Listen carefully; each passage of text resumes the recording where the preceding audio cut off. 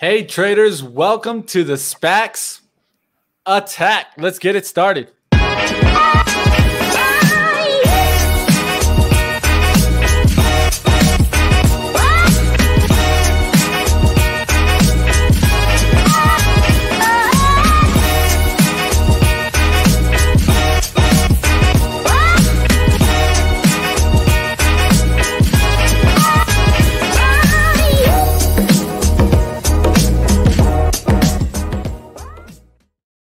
Hey, how we doing, traders? Traders, welcome back. Welcome back. I hope my audio is doing perfectly. I'll check my audio levels in a second. But it looks like we're bouncing back a little bit in the overall market. I've been seeing some stocks rip, missed out some plays, but that's how it is, you know. And I'm super excited to get to our interview today. As you guys know, we'll have Niccolo Damasi on a little bit later.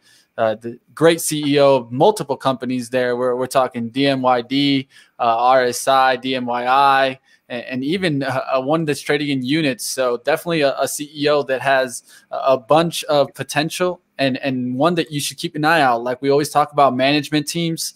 This management team has been, I mean, if you look at the overall SPACs, truly successful. Let's bring on my man, Chris Ketchy. What's up, man? Hey, Mitch, what's going on? Super excited for today's show. I mean, hey, the man himself, Niccolo, right? I mean, we couldn't bring him on fast enough back as we had him on the boot camp, guys. If you missed that boot camp, man, you missed out some great information, really transparent CEO and telling us a lot of how he looks at SPACs overall. And so definitely, guys, if you missed out on that, you could still get the interview. I think you got to pay for that one, but hey, and maybe Niccolo release a little clip for you of that. We'll see what happens there. But Chris, what's going on in the headlines? What's up in the world, in the SPAC world today? Yeah, you know, lots of SPACs trading in the green today. You know, market is looking good out there. You know, I see quite a few on the watch list trading higher, but we do have a lot of headlines too, some analyst upgrades, some, you know, comments, and then we do have one deal. So let's get it kicked over to headlines. Let's do it.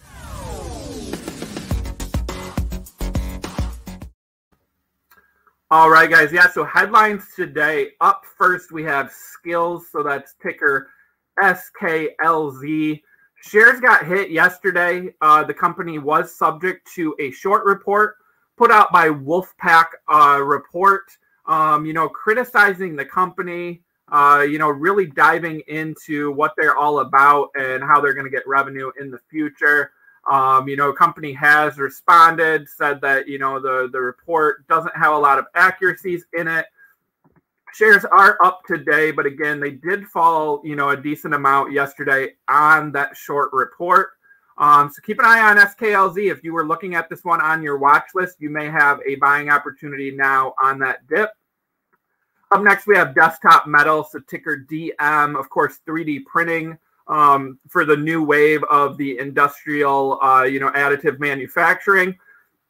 They announced that they will report earnings on March 15th. So that's coming up fairly soon. We will add that to our calendar of, you know, deal votes and also earnings from former SPACs. And then turning to earnings, we did have a couple report last night. So we have Shift, ticker SFT. This is a, you know, online car sales. They reported earnings. Shares are up 9% today. Company saw record revenue and unit sales. Fourth quarter revenue of $73.4 million, you know, narrowly beating a $73.0 million estimate. And they are guiding for first quarter to be $90 to $95 million in revenue versus a prior estimate of $72.6 million. And they see full year revenue of $450 million versus $392 million street consensus. Benchmark has upgraded shares to buy today with a $13 price target. Again, this is a former SPAC trading under $10. Shares are up significantly today, but keep an eye out on that one. Then we have WTRH. This is Waiter Holdings, a food delivery company. They reported fourth quarter earnings. So earnings per share of 0.02, missed a 0.04 estimate. And sales of $46.8 million, missed a $51.4 million estimate. I do own shares of WTRH, and the reason I got in was they recently announced a partnership with Flow Payments to create a compliant marketplace delivery and payment solution for cannabis dispensaries, in their territories. And then they also entered today a $23 million deal to acquire Delivery Dudes, another food delivery company. So as they compete, against Uber Eats and DoorDash, they are one of the niche players in the small markets, and now expanding into cannabis, I think could be a winning venture for them. So I am holding shares and going to be look forward to hearing more color on the cannabis venture. We do have an investor day today for DraftKings, so ticker DKNG on watch. They have already issued some color.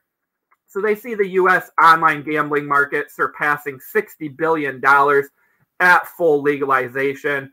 So $22 billion in sportsbook and $40 billion in iGaming, at 100% legalization. So, some new numbers from them on that total addressable market. Shares are up today, and the CEO, Jason Robbins, was on CNBC yesterday. So lots of attention right now with DraftKings, in the spotlight. Then we turn to ARK Funds. So Cathie Wood yesterday bought more shares of DKNG, that's DraftKings, BFLY, Butterfly Network, AONE, the other 3D printing additive manufacturing company, and SKLZ Skills. So that short report, definitely did not face Cathie Wood. And we have IPOE. So this is the Chamath SPAC bringing SoFi public. They announced today that they are acquiring Golden Pacific Bancorp. So this is important because, as I said, with that SoFi deal getting done, that they were looking to acquire a bank charter, so they can, have all the regulations in place to not just be, digital payments, but also a online bank regulated by the U.S. government. So keep an eye out on IPOE. I did see shares moving on that announcement. And then we have some ratings. So HIMS, Credit Suisse initiated coverage with neutral and a $16 price target. Shares were up double digits on that announcement. HIMS also got an analyst upgrade last week, if I remember right. Remember, this is the one, though, that Cathie Wood, added to ARK Funds, and then she sold out of the position completely. So keep an eye out on HIMS, because there's kind of a mixed bag here from analysts going forward on what the company can do in that telehealth and telemedicine markets. And then we have THBR, which I do own shares of. Benchmark initiated coverage with a buy rating and a $17 price target. Shares not moving too much on that upgrade, but shares are at 1046, significantly down from where we were a month ago. I'm still holding shares. This is a play on connected cars going forward. Keep an eye out on THBR. And then a new SPAC that caught my eye yesterday. We talk about too many SPACs being out there, of course, but we do have a new celebrity SPAC. This one brings a team of athletes. So the ticker is going to be DISAU as units and DISA as the common.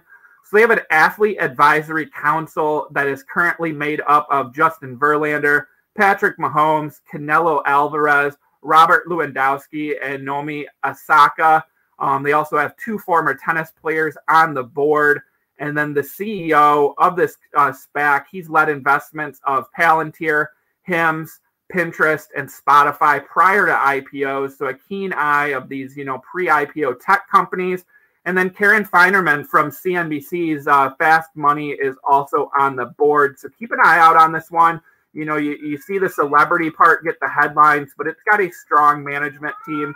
And as we talked with the Shaq SPAC before, those celebrities could add, some influence with their large followings on social media. So keep an eye out for DISA to hit the market. And then lastly, turning to our deal, we have a last mile telehealth company, Ambulance, going public with ticker MOTN. That's Motion Acquisition Corp. So last mile telehealth, medical mobility, they're going to rebrand as .go. Ticker will be DCGO after the deal is completed. Current shareholders will own 10% of the company. So they have a network of over 1,700 paramedics and EMTs. They operate with a business-to-business model, serving hospital networks, insurance providers, municipalities, and large commercial enterprises. Some of the customers include the MLB, NFL, Carnival Cruise, Uber, and GoodRx. They've completed over 1 million patient interactions. So they see a total addressable market size of $95 billion. They operate in 23 states in the US and in the UK. They're expanding into new states as part of their growth. They had revenue of $94 million in 2020, up 95%. Revenue expected to be $155 million in fiscal 2021 and $265 million in 2022. And positive EBITDA in fiscal 2022, which is a key going forward. And then they have recurring revenue that represents around 70% of their forecasted 2021 revenue. So again, that ticker was MOTN. Shares not moving very much on that deal announcement. And then we turn to our calendar. We have some upcoming votes. We had CLA yesterday. I'm still waiting to get color on that one. And then we have IPV on the 11th. And then, of course, tomorrow, one of our big earnings days, we have RSI, SKLZ, and TTCF all reporting earnings. And then we also, next week, we'll have Desktop Metal and Ride on the docket. So lots of earnings coming up from some of these former SPACs. So definitely lots to keep an eye out there. That's what I've got today, Mitch. A lot of headlines, that one, deal that the market, isn't really loving out there, but, definitely one to keep on watch with that low share price. Yeah, definitely. One thing that we've been keeping an eye on is when we get the market bounce back, how are SPACs going to react? Because that's what we want to see. We want to see a reaction back to the upside. I've been looking at it today, and it looks like we've had a couple of good looking moves. I'm still looking at some opportunities. I still think there's some great opportunities out there, guys. So if you guys are thinking that this is the bottom, then maybe you can start looking at some opportunities. And there's a bunch of companies that are underneath even, I would say, 1025, the price that we talked about, guys. So keep looking for those companies, and I think there's some great opportunities out there. I'm not even going to go into particulars, but I can see already like 5 or 6 that I would even like adding to my portfolio. So definitely there's some opportunities out there. Of course, like I always say, try to diversify your portfolio. I personally try to keep my SPACs at a 7 or 8% of my portfolio max, so that I don't get too big in one position. But that's just giving you guys an insight of how I approach it. All right, let's go ahead and let's get into our interview. But before we get into that, I thought there would be really no better way of kind of figuring out what this is, because it's a little bit difficult, right? What quantum computing is. And so let's touch a little bit about this video. This is from IonQ, so definitely a shout out to them. I'm going to go ahead and put it on there. Make sure that you guys can listen to it. If there's any audio issues, let me know in the chat, but I want to make sure that this plays out and then you guys get to check it out here. All right, so let me bring it to the screen here. Volume should be all good. Feeds crops which feed the world, but making fertilizer is not cheap or easy on the planet. Synthetic fertilizer production accounts for 1.4% of the entire world's carbon emissions, more than any other industrial reaction. However, bacteria in soil make fertilizer without any factories or carbon emissions at all, just simple enzymes. So why not copy the bacteria? Because we can't. It's a quantum process, and today's computers don't speak quantum physics. It would take the world's most powerful systems hundreds of thousands of years to simulate what these enzymes are doing. 40 years ago, Nobel laureate Richard Feynman put it this way: nature isn't classical, damn it, and if you want to make a simulation of nature, you'd better make it quantum mechanical. It was the spark that launched a new grand challenge for humanity: to build a useful quantum computer. A computer that, instead of calculating with the simple ones and zeros of today's classical computers, uses quantum mechanics, the mathematical rules that govern the atomic building blocks of the universe. A computer like this would revolutionize science, industry, and everyday life. But From the very beginning, it was understood that building a useful quantum computer was going to be a staggeringly hard engineering problem. Hard, but not impossible. All right, guys, as you guys heard it there, hard but not impossible. And that's I think the best cue to go ahead and bring on Nicolo. Chris, bring on our guest. All right, guys, I am excited to welcome back to the show Nicolo DeMasi. He is the chairman of Glue Mobile and the CEO of DMYI Technology Group, which has launched 4 SPACs. That's RSI, Rush Street Interactive, DMYD merging with Genius Sports, DMYI merging with IonQ, and DMYQ, a 4th SPAC, searching for a target. Welcome back to the show, Nicolo. Great pleasure to be here, guys. I'm excited. And thank you for playing the video. It definitely helps explain what we're trying to do here with IonQ. Definitely. And how it's said, it definitely was a hard task to approach at the beginning, but as we can see, not an impossible task. So I'll let Chris go ahead and jump in here with some questions, and I'll be back with some of my own. Yeah, I'm going to make that my new middle name, Nicolo, hard but not impossible. All right. I guess we'll have to copyright that then, right? Good morning, Nicolo. I hope all is well. Congratulations on getting, another deal announcement out of these DMYI Technology SPACs. So, we saw that video, but quantum computing seems to be, a tough thing for some people to grasp.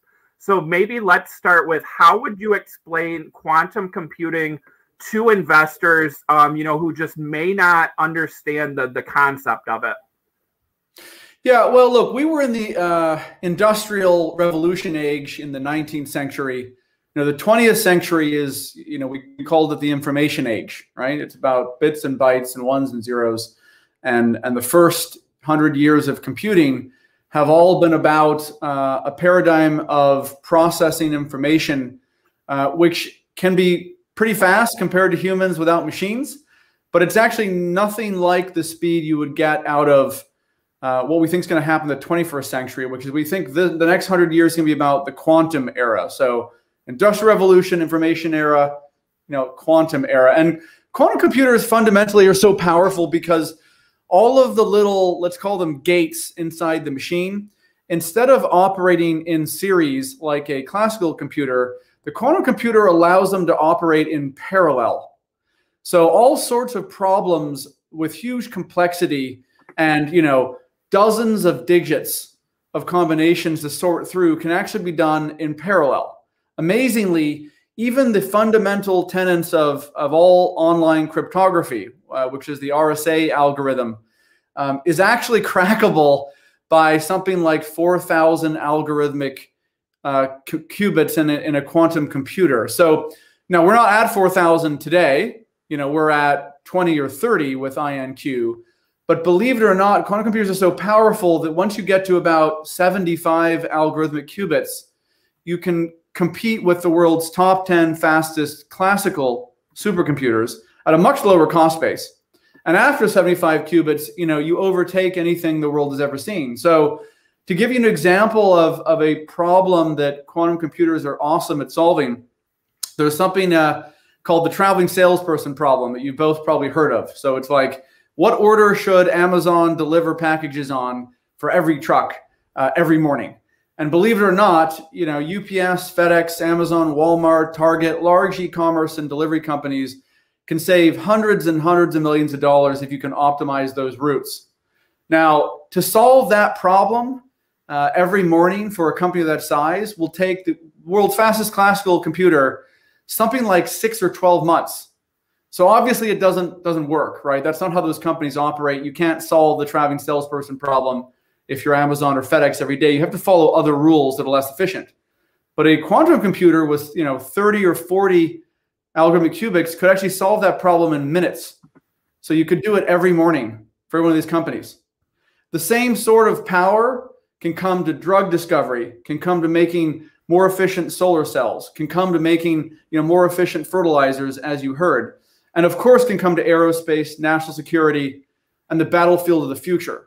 So quantum computing is actually of vital national security interest.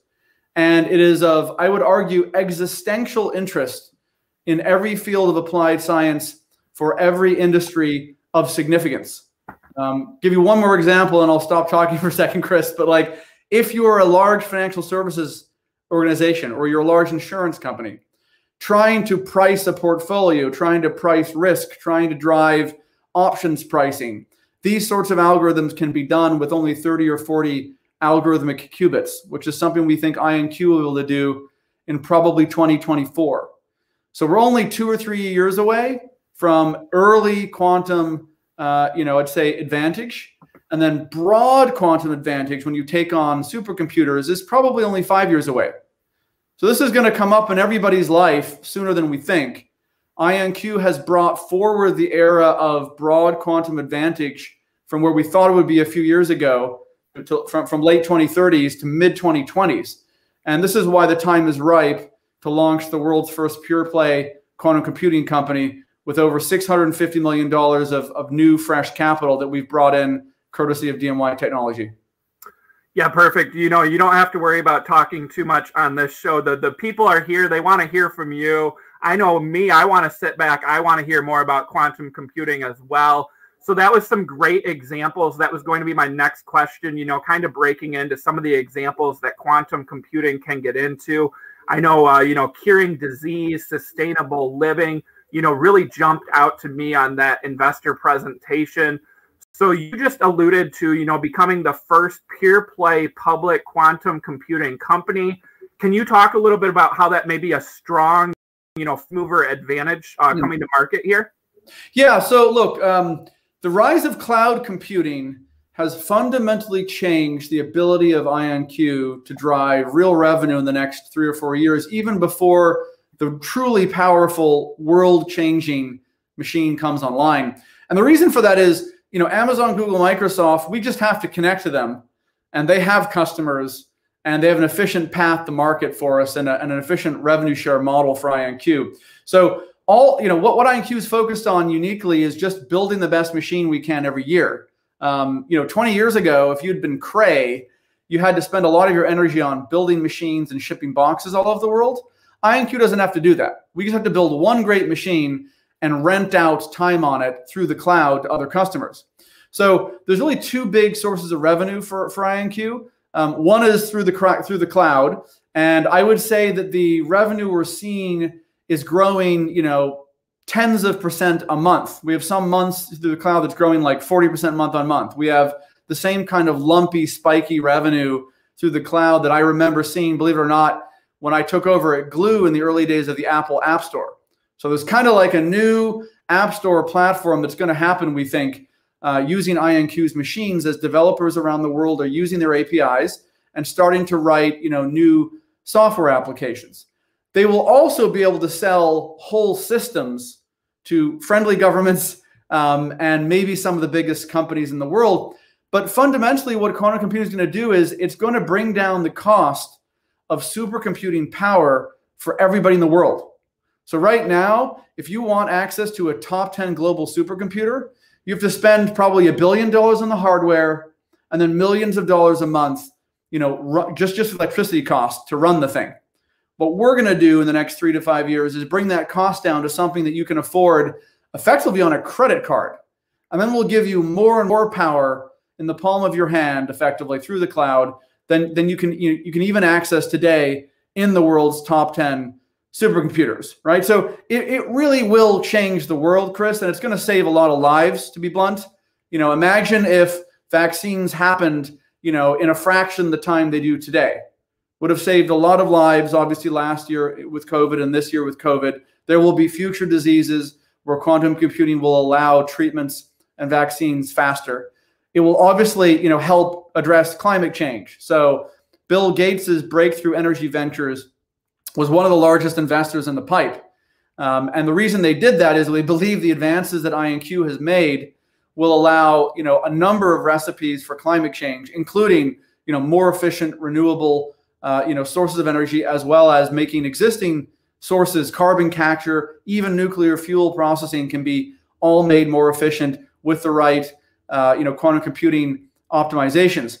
Now, to answer your question on leadership, Google, Amazon, Microsoft have internal quantum initiatives.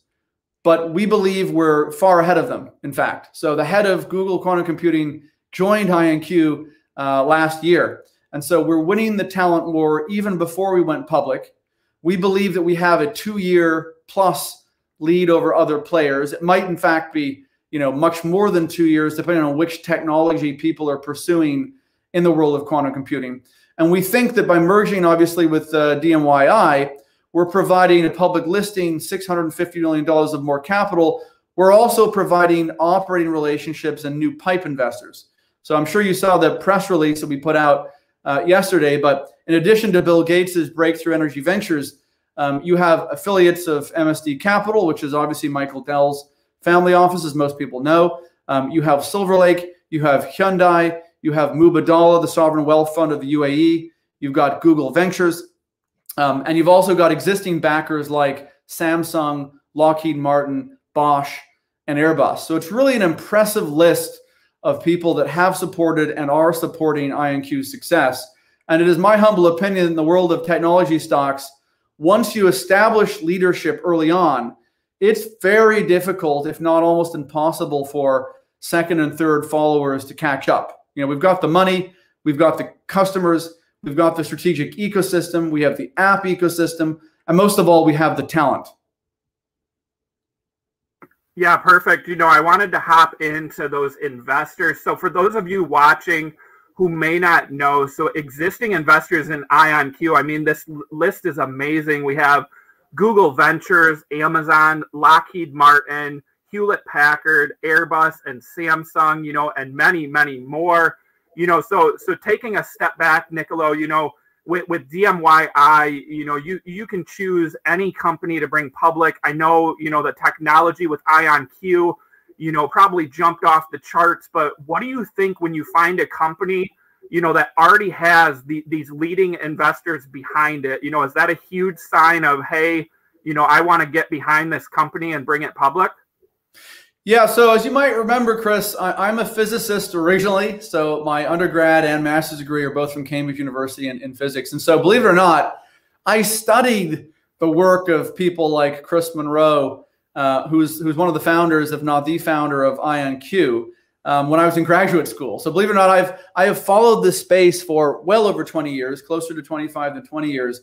And, I'd say that early on, I'd say 20 years ago, 15 years ago, even 10 years ago, I was skeptical of the progress that quantum computing was making relative to Professor Feynman's postulations, 20, 30 years ago. But in the last 5 years, two things have happened. One, about $2 billion of venture capital has flowed into about 85 companies in the space, at least according to The Economist, last quarter, last year. And there's been a number of breakthroughs. So IonQ in the last 3 years, if you look at BCG, the consulting company, put out a report in 2017 and a report in 2019. If you look at the progress that's been made in the past 2-3 years by IonQ, we have effectively pulled forward the era when quantum computing matters to you and I and to enterprise customers, right? So instead of 2028, 2030 being when broad quantum advantage happens, Google themselves demonstrated quantum supremacy last year on a specific problem. And what IonQ is, we believe, on the verge of demonstrating in the next 3 to 5 years is broad quantum supremacy on things like, AI, machine learning, natural language processing. If you listen to the materials, by the way, on the DMY and IonQ websites, you can see on our slides, and I think you've looked at the slides because you pulled one up there, things like handwriting recognition. We can already do that on an 11-qubit system as well as a classical computer or a classical supercomputer. And so we think facial recognition, we think machine learning, there will be real advances here in the next 2 to 3 years, such to the point that large customers of ours, whether or not, you're looking at enterprises, like a Goldman Sachs, a JP Morgan, a Lockheed Martin, everybody's preparing for the quantum era. They are actually already hiring people, they're hiring PhDs, and they're getting ready, and they're publishing papers on the algorithms they're going to apply to IonQ's hardware when it's ready, because they know it's a game changer, right? You can't be the CEO of a company like Lockheed where you're building the next, stealth bomber or something that takes 5, 10, 15, 20 years to pull off. You can't be that CEO that says, oh yeah, I didn't optimize by a factor of 10 or 100 or 1,000 as well as I could have, because I didn't spend 10, 20, 30, 40, $50 million on IonQ's processing power, right? Like existential decisions for companies are going to happen with quantum computing, because also I'd point out, Chris, the power of quantum computing, it increases exponentially, not just by a factor of 2 like Moore's law, but if you double the number of qubits, so going from, say 32 to 64 qubits, it increases by 2 to the power of the difference in the number of qubits. So it's an enormous difference, right? So, 2 to the 32 is a number with, like 19 digits or something crazy like that, right? And so the difference between a 32 and a 64 and a 128 and 256 qubit system from IonQ is literally the difference if you're an algorithmic trader at a bank and you're optimizing, I don't know, portfolio or options pricing. It's the difference potentially between making like no money that year if you don't have access to the new system, and obviously, making vast, super profits if you happen to be the firm that has, access or even exclusive access, potentially if you paid for it, to IonQ's machine. Perfect. So, I heard you talk a little bit earlier about, maybe some competition coming, including from some of those companies, that are investors in IonQ. So, in the presentation, it talks about being, 32,000 times more powerful than competitors with the quantum system. Obviously with your background, the technology, you know the systems and what some of those numbers mean.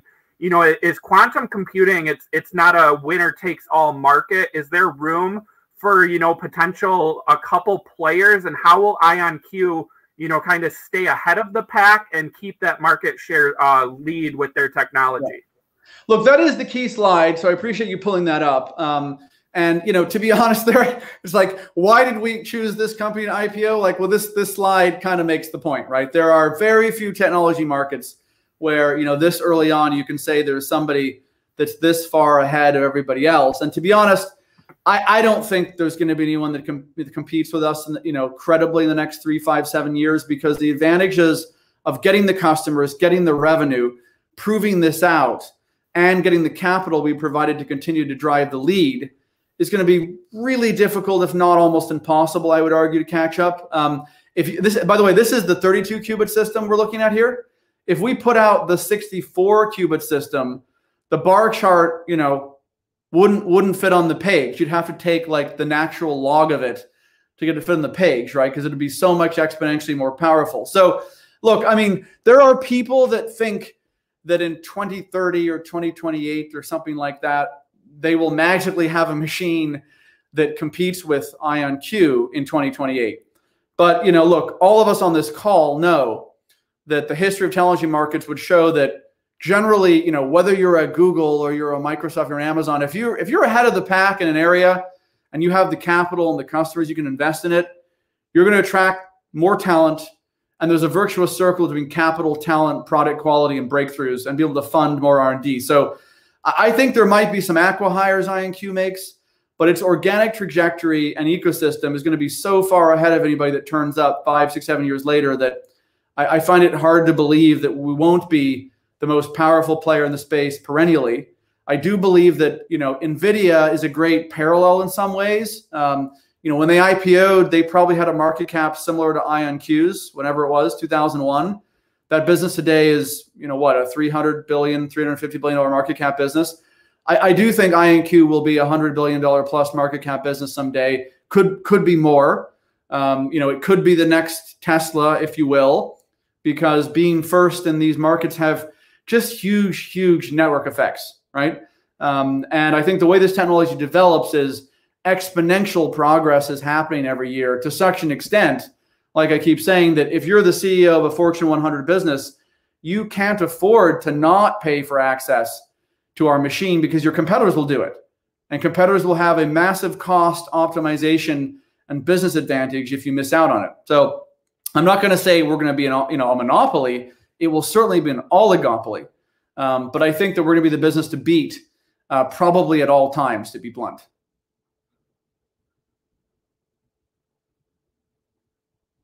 Probably saw he even had to, zoom out to get the full thing to fit on the screen to talk about your competition. So, what a great slide. I know Mitch has some questions. I'm going to touch real quick before he comes on about some of the financials. So, Sure. we look at the predictions of revenue really ramping up in 2025, $237 million. What is it going to take to get to that ramp up? And is 2025 going to be, the realistic goal to really, ramp up revenue?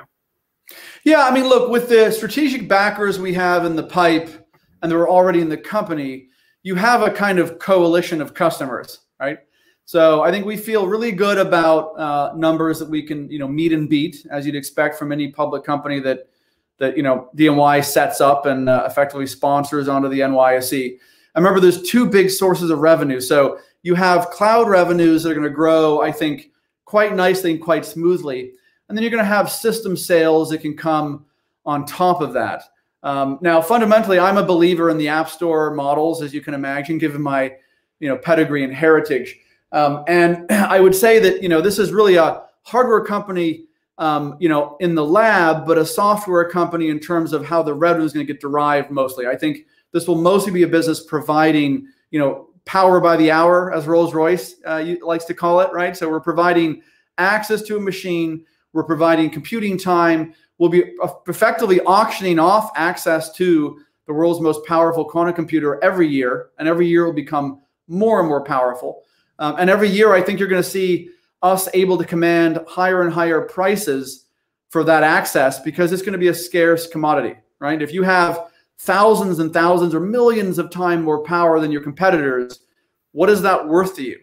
What is that worth to you if you're an aerospace company, a bank, an insurance company, a renewable company, a government, for that matter, right? You've seen Palantir do really well solving problems as a private company, often for three-letter agencies. And so I think the same phenomenon will likely, happen to IonQ. And I actually think that there's room to accelerate this revenue path through some acqui-hires we might be able to make. There's also room to accelerate this by virtue of the fact that I think quantum, computing is really just beginning to take off in terms of understanding in the popular imagination and the press. And as that picks up, it tends to steamroll. Look at where Tesla was 3 years ago. Look at where Tesla was 4 or 5 years ago. I think the same thing will happen to IonQ in the next 3, 4, 5 years, right? If you were an auto manufacturer, our CEO of IonQ, Peter Chapman, likes to say, it was only a few years ago when most auto companies didn't have to have a strategy for self-driving and electric vehicles. Today, they all have to have a strategy. So he likes to always say, rightly so, how long will it be before Apple gets asked on an earnings call what their quantum computing strategy is, right? I think Amazon, Google, and Microsoft know that the future of the cloud is quantum computing. And so there is $1 trillion of market cap, I believe, on each one of those companies to be lost or won by winning the quantum computing era. And IonQ is fundamental to that, which is why each one of these companies is either invested or struck a partnership or both with us. Yeah, literally, you hit it right on the knob. That's where I was going and then leading into was the partnerships with Microsoft Azure, Amazon Web Services, and your own quantum platform. How are these going to go ahead and lead you guys as the leaders in quantum computing here? Well, look, we're students of history. If you roll the clock back on classical computing, and you look at when Intel got founded, you look at when Fairchild got founded. These were in the 50s. Late 50s for Fairchild, late 60s for Intel. The reality is, I don't think people at the time could project all of the ways that this technology was going to be used, but they knew that it was going to do something that changed the world. Quantum computing is exactly the same. We, in fact, can't fathom what you do after 4,000 algorithmic qubits. We don't know of any problems that need more than 4,000, 5,000 algorithmic qubits, because that amount of qubits would crack RSA, the encryption that you currently use for all online services and banking, right? So beyond 4,000 qubits, you're in a world of optimizations you can barely imagine and barely comprehend, right? If the world's most powerful classical supercomputers are going to be maxed in the next 5 years, with an IonQ machine that only has, 70 algorithmic qubits and about 1,000 physical qubits. Imagine what happens at 700 algorithmic qubits or 7,000 algorithmic qubits or 70,000. This will happen in the next 10 years, and it will democratize computing power, the likes of which the world's never seen. It will impact everything, believe it or not, from the battlefield of the future, which will matter to this country and all three-letter agencies in our governments, to how you optimize healthcare, logistics, how you discover new drugs, how you create new materials. It will also matter, frankly, for delivering, new entertainment experiences. I have no doubt that quantum computing will power, new gaming interfaces and new cross-platform gameplay that the world has never thought of yet either. It will drive new social networking. It will drive, frankly, an improvement in everybody's lives, because in technology markets, as you've seen over and over, my friends, as you bring the cost of something down, you broaden and democratize its use. And more use means more creativity. More creativity means more solutions to problems we both have and we don't even know that we yet have. Hey, well, they throw around that word disruptive technology, right? I've heard that word being thrown around, and then I want to give you a shout out here from the chat. CCI Invest saying maybe an Apple Steve's job early. Yeah, I think that's a pretty great thing to be compared to. So while we get into the actual usage, I have a little clip here from that video that I want to play here. So I'm going to add it to the stream here and then talk about one aspect of it that I'm blown away and want to find out more about. So let's go ahead and let's get into that here. Unsolvable. Imagine increased efficiency in every sector, from finance to logistics to energy. Smarter artificial intelligence. Innovations that can combat climate change, from better solar cells to direct carbon capture. Perfectly targeted pharmaceuticals that can eradicate chronic diseases. An electric car that can drive for months on a single charge. In the 19th century. All right. So you hit my EV right there. When you started talking about EV there, I definitely got interested. The quantum powers has been said that it could charge an EV for months. How could this really help the EV transition that we're seeing right now? And definitely, I think this is something that we all should pay attention to. Yeah, well, believe it or not, Peter Chapman, who you saw at the end of the video there, is CEO of IonQ, and he's one of his advisors is Jagdeep Singh, who's the CEO of QuantumScapes. It was another SPAC IPO that's been obviously very successful in the electric vehicle battery business. Also with strategics. In their case, I believe it was Volvo. Also with a revenue ramp that really started to hockey stick in the mid 2020s. So there really isn't an element of business or applied science that quantum computing will not touch and improve, because almost every problem can be expressed in an optimization format that is perfect for quantum computing, and or that has a lot of permutations that you're sorting through to try and find the best way of doing something, right? So for electric vehicles, the battery example we were talking about was obviously around lithium battery technology and material science. And believe it or not, even when I was in graduate school, battery technology, was a hot area. It's an even hotter area today, because being able to store power is one of those fundamental rate limiters in both, frankly, solar power for homes as it is for cars. I live in Austin, as you guys might remember. We had a kind of terrible winter storm, as you might have heard a few weeks ago. A lot of people lost power. One of the issues with solar power is, how do you store it? Now, Tesla has, of course, batteries that are kind of backups for the home. But if you can improve batteries, as you're seeing here with chemistry in the EV market and in the pipe deck we published, you'll be able to improve how far you can drive a car, but also how you can store power at home. So future winter storms in Texas wouldn't be nearly as bad if everybody had power, because they could store a lot of it at home. And so battery technology, new ways of storing power in different, lithium batteries and other non-lithium battery technologies can all be optimized with quantum computers.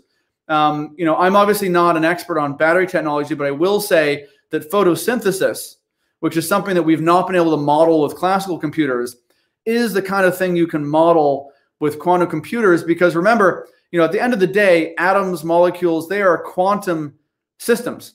And quantum computers are perfect for modeling atoms and molecules that are quantum systems. Or we're just simply much more efficient at it. Perfect. So, it's hitting noon right now, Niccolo. If we can keep you for just a couple more minutes, just do some rapid fire questions here. So I have a couple, and I saw a couple from the chat. I want to get to the chat questions. So someone asked about quantum computing as a service. So is that a concept that we're going to hear a lot about in the future?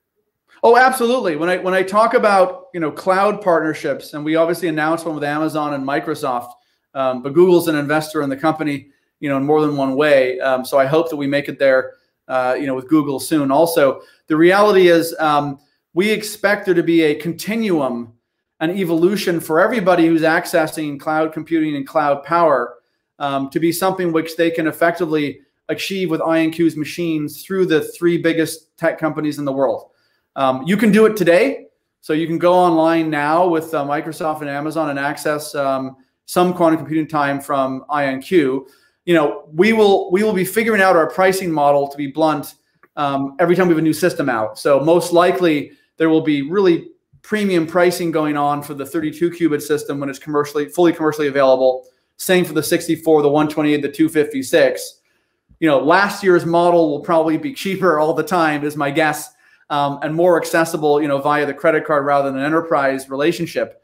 But fundamentally, so much more computing power comes online each year that I absolutely think people will be bidding for exclusivity. They'll be bidding for longer term contracts. And we will be, of course, trying to both provide the R&D investment dollars we need through an economic model with the newest systems, but also democratizing last year's systems for everybody globally that wants access. So we're looking to really build that app store ecosystem with global partners and innovative developers at all scales. Another question from the chat. What about mining for cryptocurrency? What could quantum computing do for that market? Yeah, it's obviously a game changer, right? So, I talked about RSA and the fact that, you can crack RSA, with 4,000, 4,500 algorithmic qubits. Yeah, we like to joke that every year you hear about somebody who misplaced his or her passwords for their cryptocurrency and have some huge amount of money locked up. Obviously, at some point in the next, whatever it is, X years, we will be able to crack all of those encryptions, right? And so don't give up. Hold on to your account. We'll split the revenue with you in 2028 or whatever it is. If you happen to have some large amount of cryptocurrency that's locked up. Look, when you can crack RSA, you can crack a lot of things. And I think people will be innovating in the cryptography space, but classical cryptography will all be crackable by quantum computing. Only quantum cryptography will ultimately not be crackable, right, by quantum computing. So yes, we've already thought about models, right, where you can use quantum computing time to sort of mine or crack, cryptocurrencies in the background. And I have no doubt some of the early people playing with our systems in the next 3 to 5 years are going to be looking for angles there. So happy hunting, everyone. Perfect. That question came from our chat from Johan. So, great question there. Niccolo, we'd love to keep you on here all day if we could. We do have another show that just started.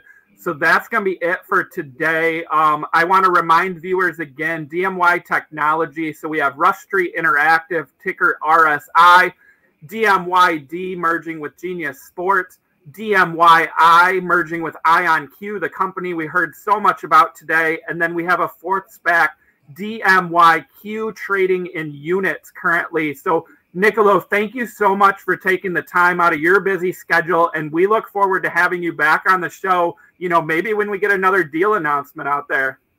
If not sooner, my friends. There's a lot to talk about on each of these. So thank you for the time. Always a pleasure. Always enjoy it. Thank you so much. All right, guys. So we got to wrap it up a little bit quickly here, but I'm sure that Chris and I would just stay on here and boot the power hour all day long, just talking about SPACs, because that's how we are, guys. We love our SPACs and we love getting this information to you guys. I don't think we could have done a better job of really describing this company and getting in depth of not only of the potential of revenue, but also the usage. You guys saw me pull out the EV talk, because in my eyes, by 2026, I expect a big EV market. So if this is going to help them and get that material synthesis to go up, then we need to focus on this, because there's so much focus that the precious materials that we have right now probably aren't going to be enough. And so you need to focus on how we can better use those materials to get some better processes here, whether that be materials for manufacturing processes, better batteries, or etc. So let's keep working, and then let's keep undiscovering these SPACs so that we can get you guys these information so you can be an informed trader out there. Chris, anything else you want to leave off with? No, I mean, we can hit this one again tomorrow, you know, EV, crypto, and you saw that slide where they just come off the page compared to their competitors. You know, big shout out to Nicolo joining us. Again, guys, this is why you want to stick with SPACs Attack. This deal was announced yesterday, and we got the CEO of the company bringing them public on the show the next day. You know, he wasn't on CNBC today. He was on SPACs Attack. So shout out to Nicolo Damasi. You know, and everyone stay tuned. Power Hour is already live right now. All right, I'm getting the shush from the man himself, so I'll get on out of here, guys. You, like always, SPACs Attack.